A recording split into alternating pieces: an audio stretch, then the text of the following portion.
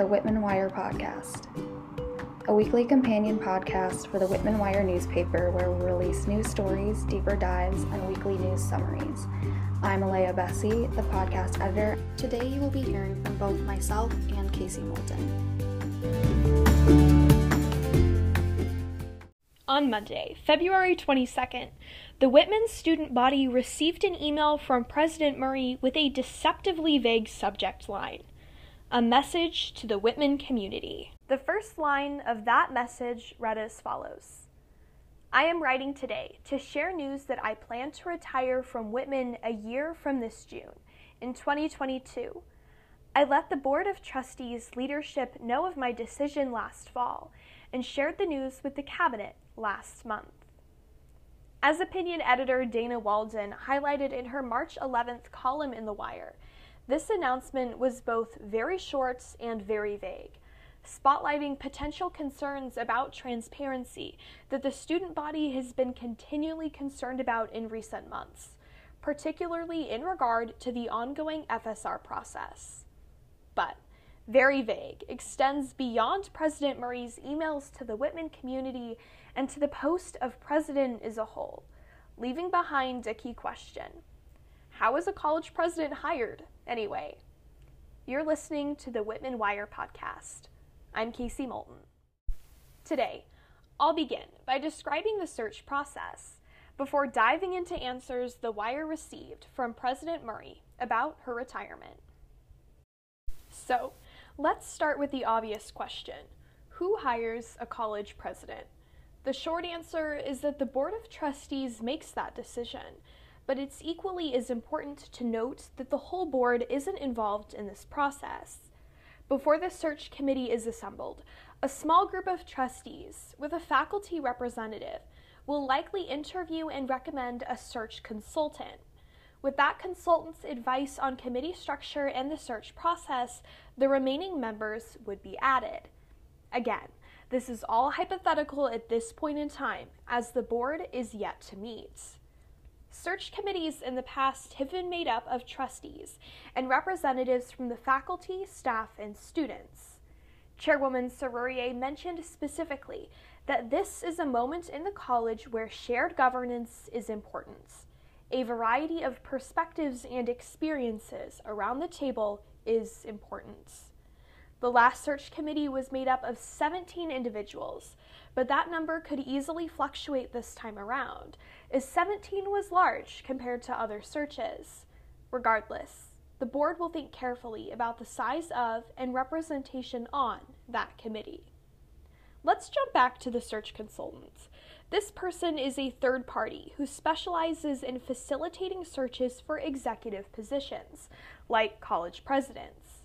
They draw on past connections to locate potential interested parties after gathering information from stakeholders, people uniquely impacted by whoever is hired. In the case of college presidents, stakeholders include students, faculty, staff, alumni, and members of the community the college is located in. All those parties have something to gain, or potentially lose, from the hiring. The search consultant, after hearing from a variety of different perspectives, will share their findings with both the board and the search committee to explain where the community is. These findings will be compiled into a single document, a prospectus.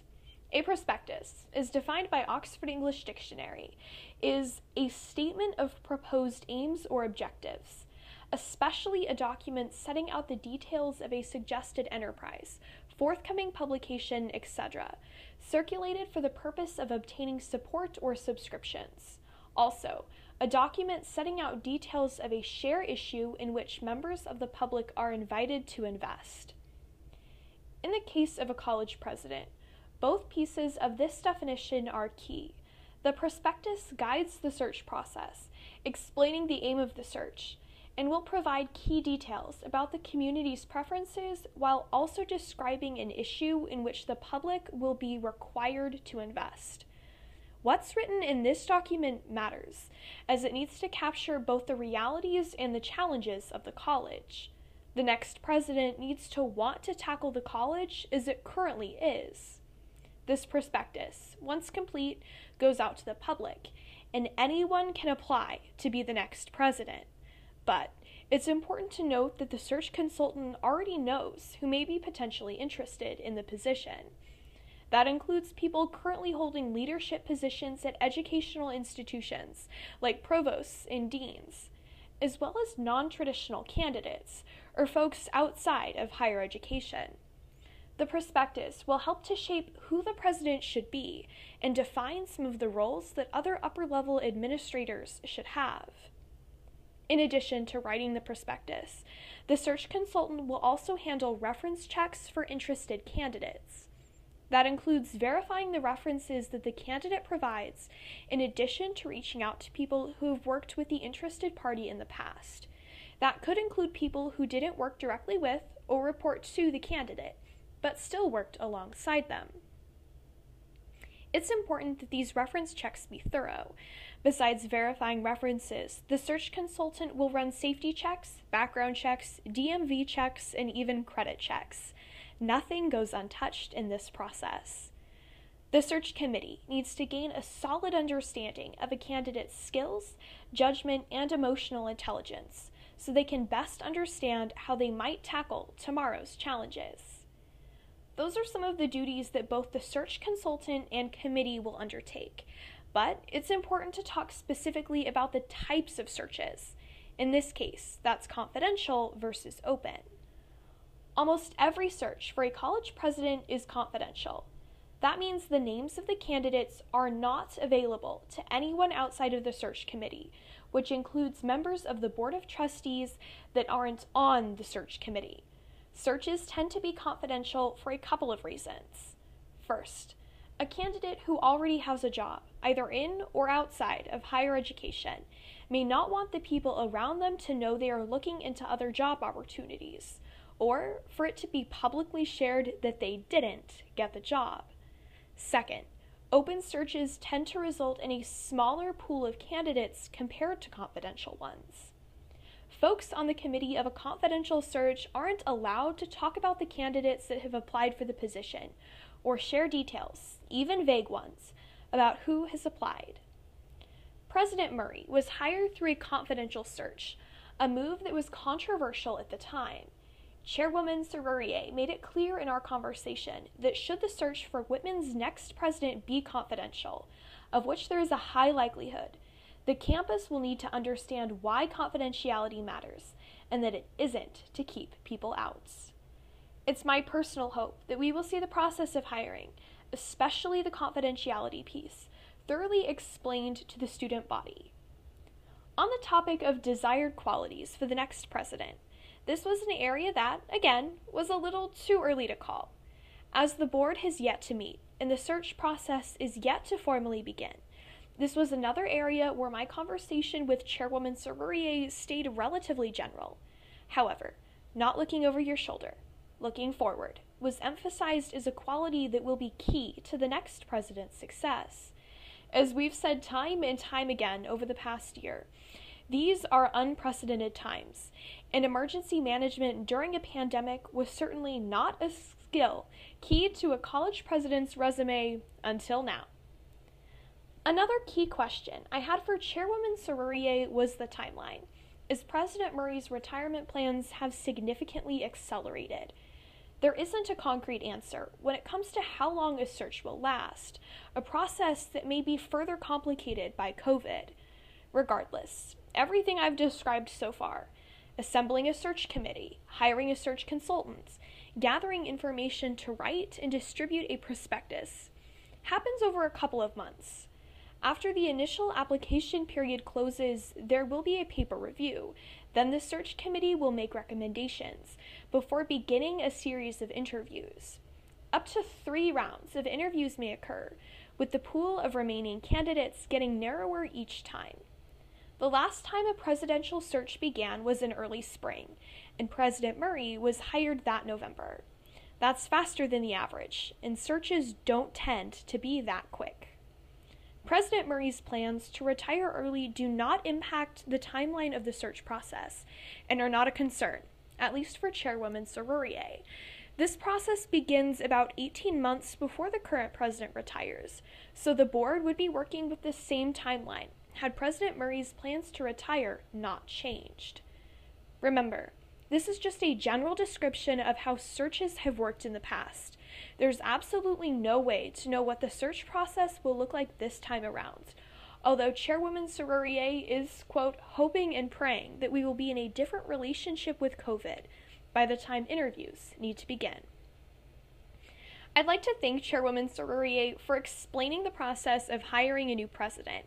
It's my firm belief that making details like these accessible provides both accountability and transparency to a process that can appear shady or otherwise occur entirely behind closed doors. That's what the search process will look like, which helps to answer the how question. But we're still left with the why. The best place to get these answers is from the source.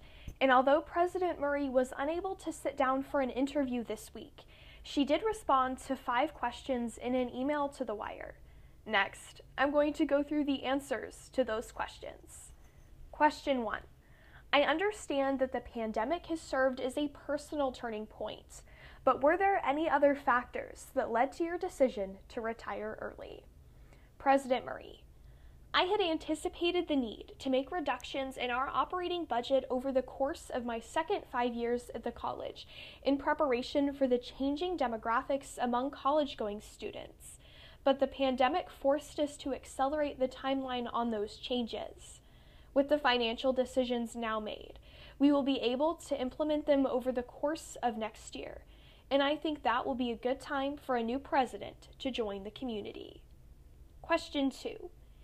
In what state would you like to leave the college, especially in regards to the FSR for the future president? President Murray. I believe our FSR work will put the college in a much more sustainable financial footing, allowing the new president to focus on other opportunities. Question 3. What do you want to get done before you leave Whitman? President Murray. I am looking forward to pivoting our work toward developing innovative new programs at the college that will help to drive enrollment in exciting ways. I will also be working to raise as much money as possible to support our strategic priorities, particularly scholarships and financial aid. Question 4. What is an accomplishment you are most proud of from your time at Whitman? President Murray responded, I am most proud of the significant increase in funding we have been able to provide for financial aid. We were able to do that because of the generosity of donors who love Whitman, and because of important financial decisions made by the leadership of the college. Question 5. What are some traits you would like to see in the president that will follow you? President Murray. I don't think it is my role to speculate about the next president. That will be up to the Board of Trustees in the Whitman community. This particular response follows what Chairwoman Serurier told me about who handles the search process. The current president might not even be included on the search committee. Regardless, the ability to think long-term and a willingness to tackle controversy will be essential traits for the next president. So, the hiring of a college president is a duty that the Board of Trustees is uniquely responsible for, but the whole board isn't involved. Duties are delegated to faculty, staff, students, and perhaps most importantly, to an outside search consultant. Over a number of months, these groups will work to locate, interview, and investigate interested parties in a search process that will probably be, if the last time around is any indication, confidential. To explore more perspectives, we had a brief email exchange with Professor Johnson from the Japanese department.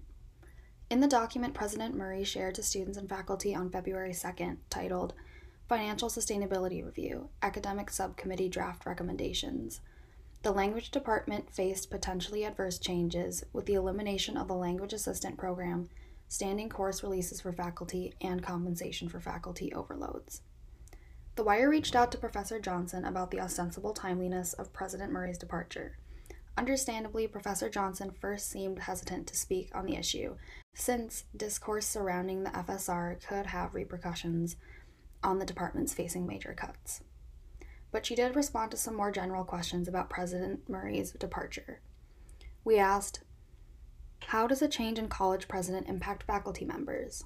Is there a tangible shift in culture, or does business as usual continue? Do you worry about the future of a small program like Japanese with a major change in administration? We have seen the status of small programs become a point of contention recently, and we would imagine that many of those concerns have the potential to be long-lasting. In response, Professor Johnson comments on her experience with changes to the college and her long-lasting commitment to students and their development during their time at Whitman. She said, I don't have much to tell you. I am a contract instructor who accepts the peripheral position to fulfill specific needs of the Japanese department. I am grateful to be a part in stabilizing and strengthening the department, but my primary focus is students, their day-to-day learning experiences, and growth as human beings. I've been here for 16 years and I have seen the ebb and flow of politics of college, so I try not to be caught in it personally, though I am impressed and proud of the students' involvement and enthusiasm. I hope whatever the experience you receive from this will help you define who you are and whom you will become.